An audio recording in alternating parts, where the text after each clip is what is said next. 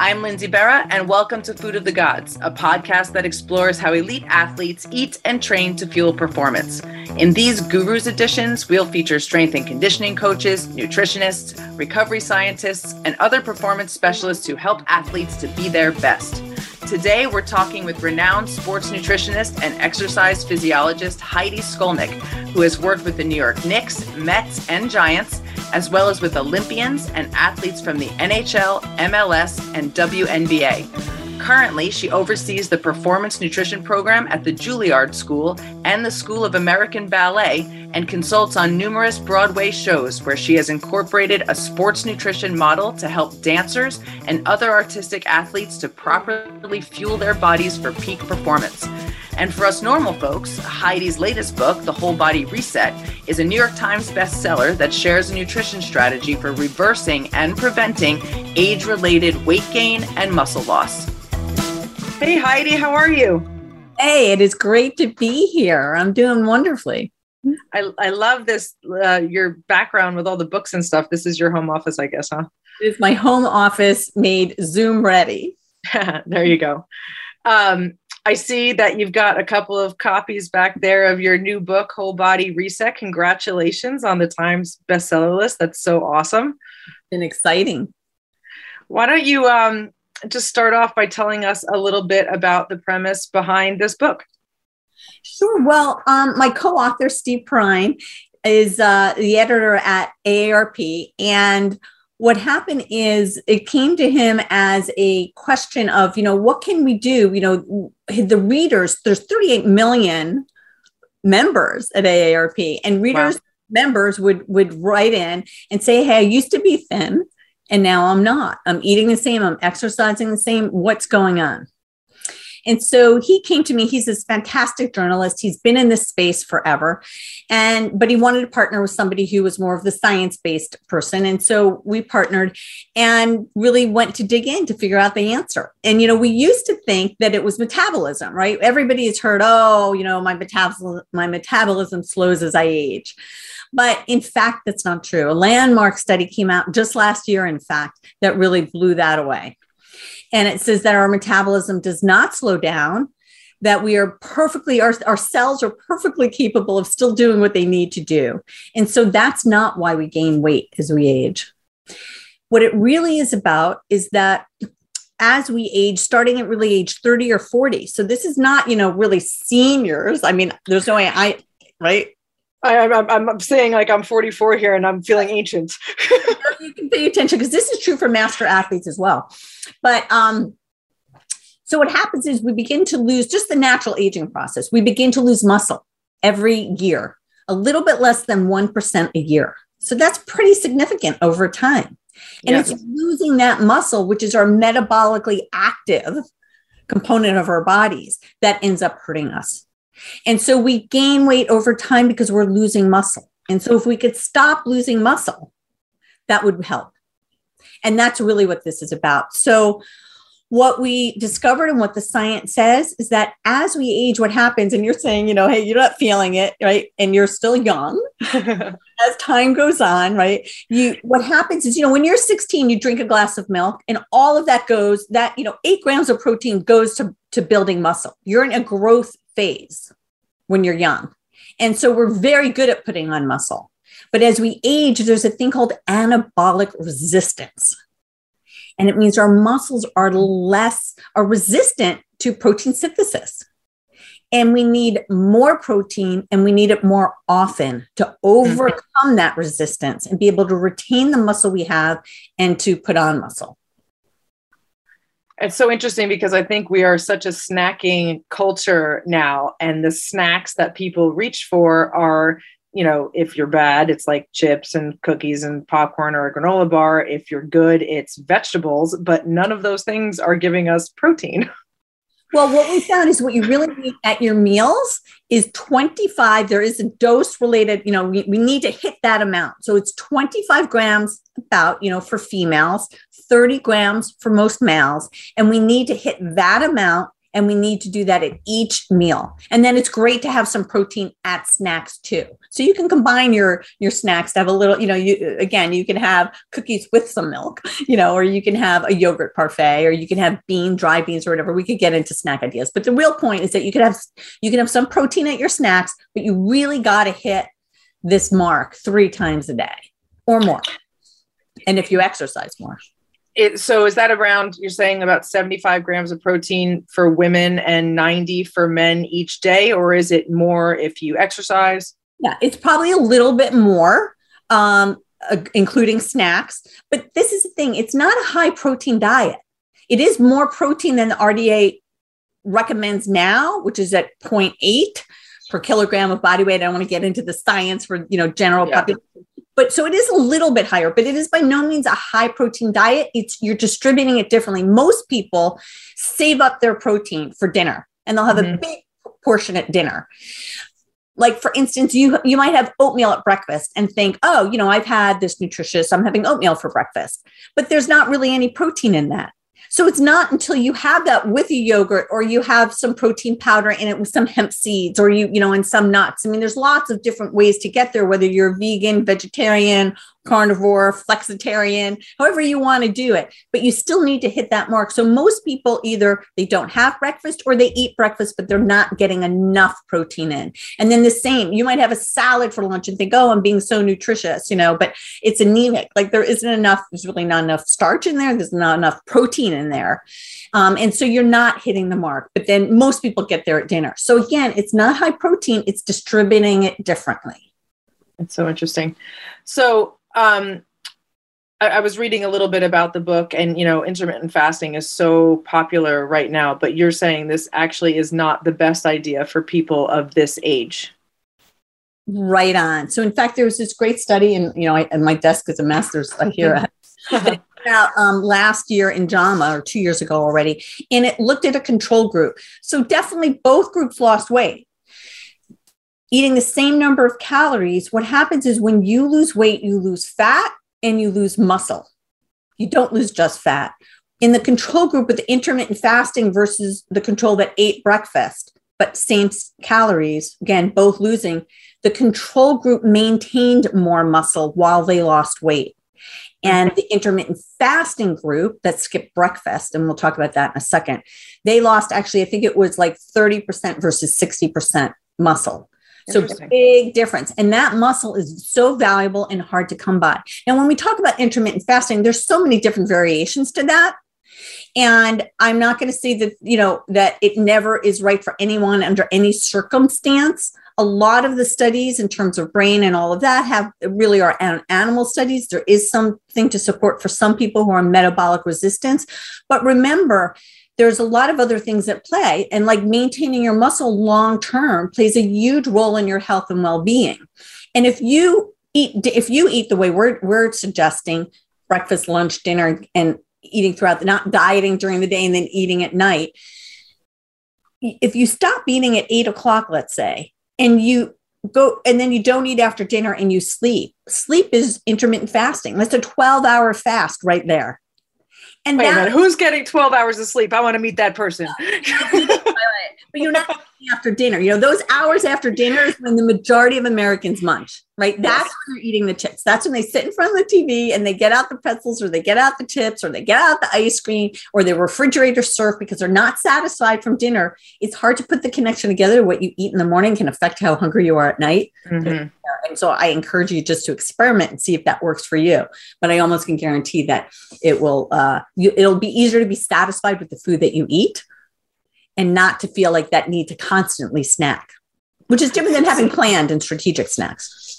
So this is a selfish question because it's directly about me, whatever, but maybe someone else can identify. I didn't know about intermittent fasting until they started talking about it a few years ago. And I was like, oh, that sort of sounds like me. I have been a default intermittent faster since I was a very little girl, because my mom used to feed me before early morning hockey practice, and I would throw up on the ice, and the coach told her to stop feeding me. Mm-hmm. So I never ate until after that morning exercise. So what it's translated to in my old age now is that I usually do stop eating by like 8 or 8:30. And then I eat after I work out the next morning around 10ish usually. So I usually have like a 14-ish hour fast. Mm-hmm. My breakfast is a massive protein bomb. So am I doing what you're saying? Am I fasting or am I eating a good breakfast? Because I am. It's just not. Yeah, but I mean, I don't know how far you want to go into your plan. I would recommend, I think you, like many athletes, think if I can't tolerate what I was doing, then I can't tolerate anything. And again, I would encourage you to experiment with trying something other, than a big breakfast before you work out. So, and that's the time to have simple carbs, like some pretzels. That's going to give you some salt, and give you some energy, because there's other reasons like cortisol, like you probably are breaking down more, but then you work out and you're building, and we could talk about resistance training, so important. And so Mm-hmm. Then you're eating after, and that maximizes your protein synthesis. So the stimulation from your workout plus that your recovery, which is also your breakfast, maximizes it. So I would say you're still eating breakfast. I'm assuming you go on and have lunch. Your day may start at your meal may start at 10:30, but then at 2:30 you have lunch, and then at 7:30 you're having your dinner, and then you may have a snack in between. So you're still doing it. Your usage extent that's a little different than trying to have a 5-hour, 6-hour window in which only you eat and restricting it in that time and really skipping meals. You just have a little bit of a different pattern. Yeah. I like food too much to skip meals, if we're really being honest. Yeah. Okay. So I want to talk a little bit. So this book that you wrote is for mostly people, it seems, starts in the 30s, but 40s, 50s, 60s, but you work a lot you're working with dancers at Juilliard, at the School of American Ballet. I'm assuming most of these are younger people. So how does the nutrition strategy change for those on earth who are not old people like me? Well, so let me say there are certainly things, the whole body reset is designed for everybody, not for necessarily athletes, although of course master athletes still need more protein. But one of the things that I'm very proud of is my work in sports nutrition and bringing the sports nutrition model to the performing artist, to the, athlete as artist. Artistic athletes, say it any way you want, right? I worked with the Mets for 15 years in my younger years. I worked with the Giants for 18 years. I worked with the Knicks. I mean, sports nutrition is my thing, though now I'm aging into this other area.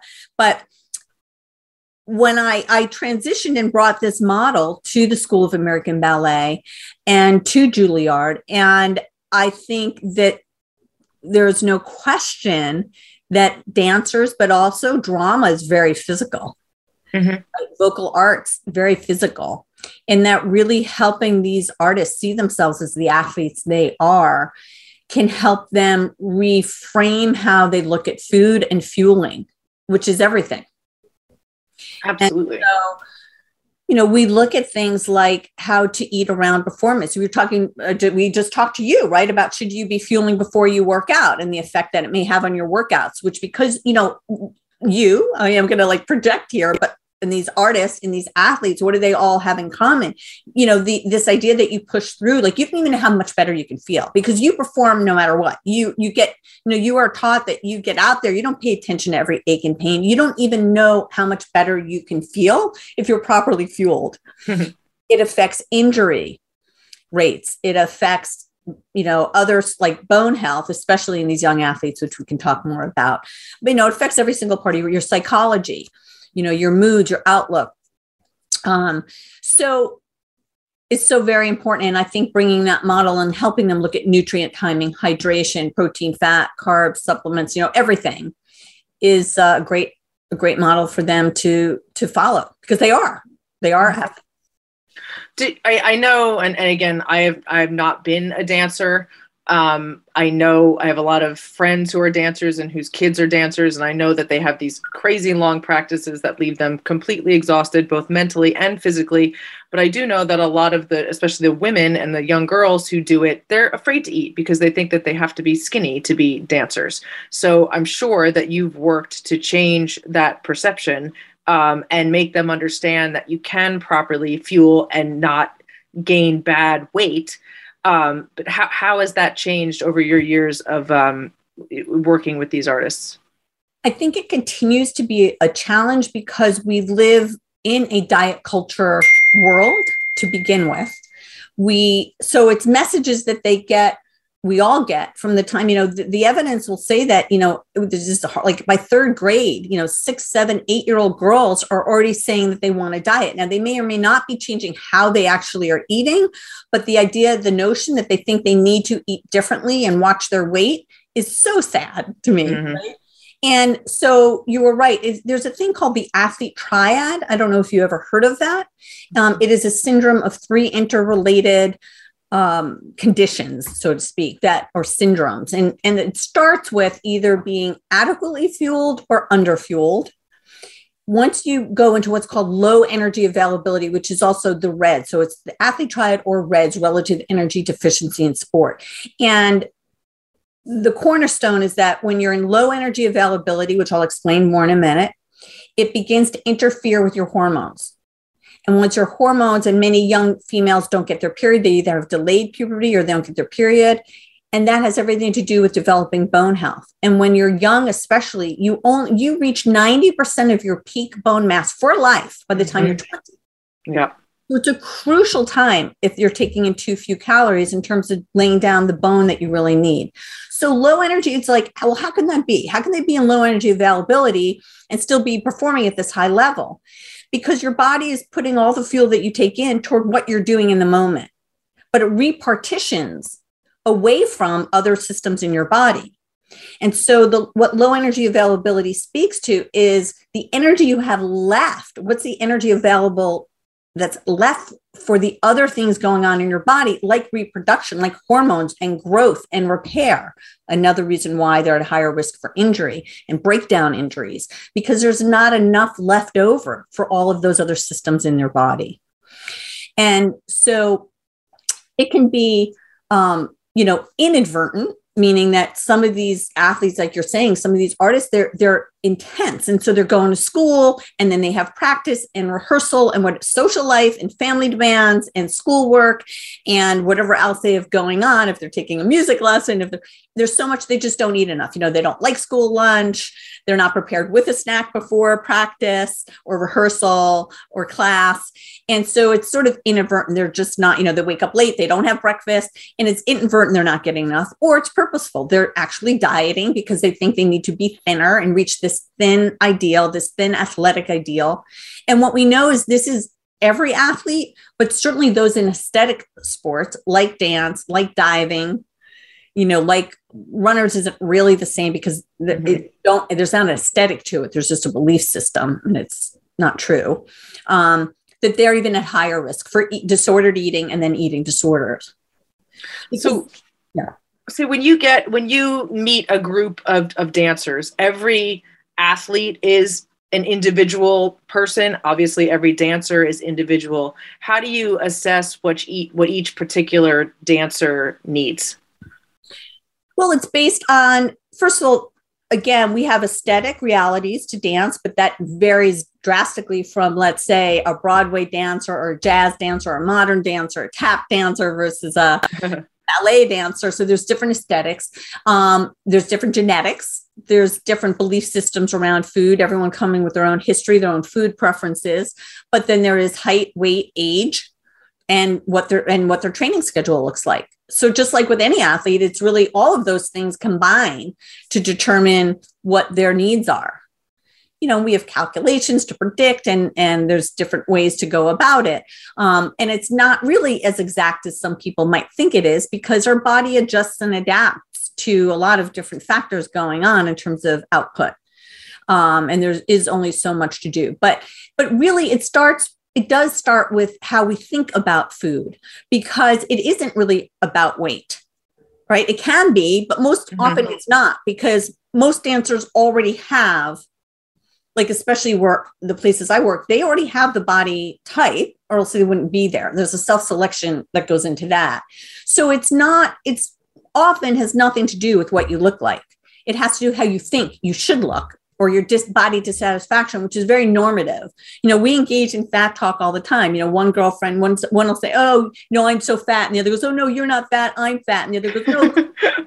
And that goes on, right? And then, that seems like we're commiserating together, we're supporting each other, but actually it's very harmful. And one of the things it does is it makes it normative that we should be dissatisfied with our bodies. Mm-hmm. Nobody really goes, oh, look at me. Don't I have great legs? Or how about my breasts, or look out, that's not how we engage. And so making it normative for us to be dissatisfied affects how we eat. When we're dissatisfied with our bodies, we think, oh, I better eat less, right? Not enough, not what I need, not to fuel, not for performance, not to get out there and shine. It's going to be only based on how I look. And it takes us further away from our goals. And so once we can see that we need to fuel our bodies, fuel our performance, shine when we get out on that stage or on that field, or, whatever your court is, your field of competition is, it allows you, it gives you permission to eat for that reason. Right. And then we can tweak what's right for your, what your needs are. But when you have a mindset that I don't deserve enough and it's all based on what I look like. And in fact, what happens is when athletes, it may not start this way because often when somebody begins to restrict, there may be a little bit surge of performance, or they get a lot of feedback. Oh, you look great. You lost weight. And it goes too far. Right. And you begin to have those breakdown injuries, you sideline stress fractures, keeps you further away from really having the strength to develop your muscle, your power. What I encourage all my athletes and the dancers to think about is, what are your functional goals? Like, focus on function. How are you working on your balance, on your power, on your strength, on your endurance, mental skill set, sleep, nutrient timing, hydration, all the things that will take you closer to performing your best. Focusing on weight is only one very small piece of what makes you an outstanding athlete, dancer, performer, person. As someone who's outside the dance world, but is a consumer of mainstream media, I obviously, I don't know that I ever really thought about it before, but when I saw Misty Copeland and all those Nike ads looking like this fit, amazing, badass, strong woman, it really made me think of dancers as athletes. And I'm wondering if over the last decade or so that has become, more acceptable, and has it helped you in reaching these girls and getting them to kind of change their relationship with food? Well, first of all, let's just say it isn't just girls. And even and the boys, that's my mistake. Sorry. But I do want to say that because even the athlete triad isn't only women. It is true that females are more susceptible. We tend to have less muscle, and also more women are more susceptible. But male runners and cyclists all have suffered from the triad. They underfuel. It affects testosterone. They just can't see it every month in their, whether or not they're menstruating, but it does affect their bodies as well. But they're not as susceptible to even within day variations and all of that. So yes, I would say that the culture shift and some wonderful role models out there has made it easier, or there's just more positive modeling, and that always helps the cause. But at the same time, there's more social media, there's more misinformation, right? There's to combat against. So it's always this like one step forward, one step back, but yes, I do think, and there's more organizations like the American College of Sports Medicine, which has athletes in the arts, which is really looking at, sports medicine for performing artists. There's the International Association of Dance Medicine Science, the Performing Arts Medical Association, which is really recognizing the very specific injuries and needs of performing artists and recognizing them in terms of sports medicine needs. Like, again, the sport teams I work for, that model is there's this comprehensive support system around athletes, and there's physical therapists, and there's orthopedics, and there's primary care sports docs, and there's massage, and there's nutrition, and, we can go on in terms of that support. And I think more and more artists and dancers are recognizing that need for comprehensive care and support as well. What are the most common issues that you see in the diets of the athletes you work with beyond that underfueling problem? Well, that for sure is everything starts, calories are king. And so if you don't have calories, it doesn't really matter all of the other, macronutrients or micronutrients you're taking in. I would say still carbs is an issue. People are so carb phobic. They don't understand carbs go across all food groups and the real need that is what's, again, dancers are anaerobic athletes. They're power athletes. There's certainly an endurance component to it and repetition and all, but basically, they're not running a marathon. They're jumping and changing direction quickly, and it's all power, and power is carbohydrate that fuels that. And so the depletion that goes on, not just in one day, but over time. So I think that erratic eating, based on schedule, really gets in the way for people. Dancers tend to, for those who are in school still versus performing, it's like you kind of undereat during the week and overeat on the weekends to balance it out because you got to get it sometime. But I would still say probably carbohydrates that people don't understand the need and confuse, like Twinkies and brown rice versus like not the same, So there's this very villainizing food, which we could get into a whole other thing about how, moralizing this whole moral thing around food. Like, I'm so bad, I ate a cookie, like I'm not bad because I ate a cookie, I'm so good. Look, I'm eating carrots. Well, carrots are sweet and crunchy and if I pair them with hummus, they could taste good and be a satisfying snack, but I'm not like a better person because I did that. So the moralizing that goes on around food is so damaging. Yeah. Twinkies. I haven't thought about Twinkies in a really, really long time. Why should you really? There's that is a food that, you can have it pleasurable and you want it, but there's nothing real. Yeah. Don't they even like fry them at the state fair? That might be a food I wouldn't want to moralize. Whatever. Thanks so much for joining us for part 1 of our conversation with sports nutritionist Heidi Skolnik. For nutrition tips from Heidi or for more information on her new book, Whole Body Reset, follow her on Instagram and Twitter at Heidi Skolnik. Until next time, for more information on Food of the Gods or to download other episodes, visit us at foodofthegodspodcast.com or wherever you listen to podcasts. You can also follow us on Instagram at foodofthegodspod or email us at foodofthegodspodcast@gmail.com. Food of the Gods is a Digitant podcast production.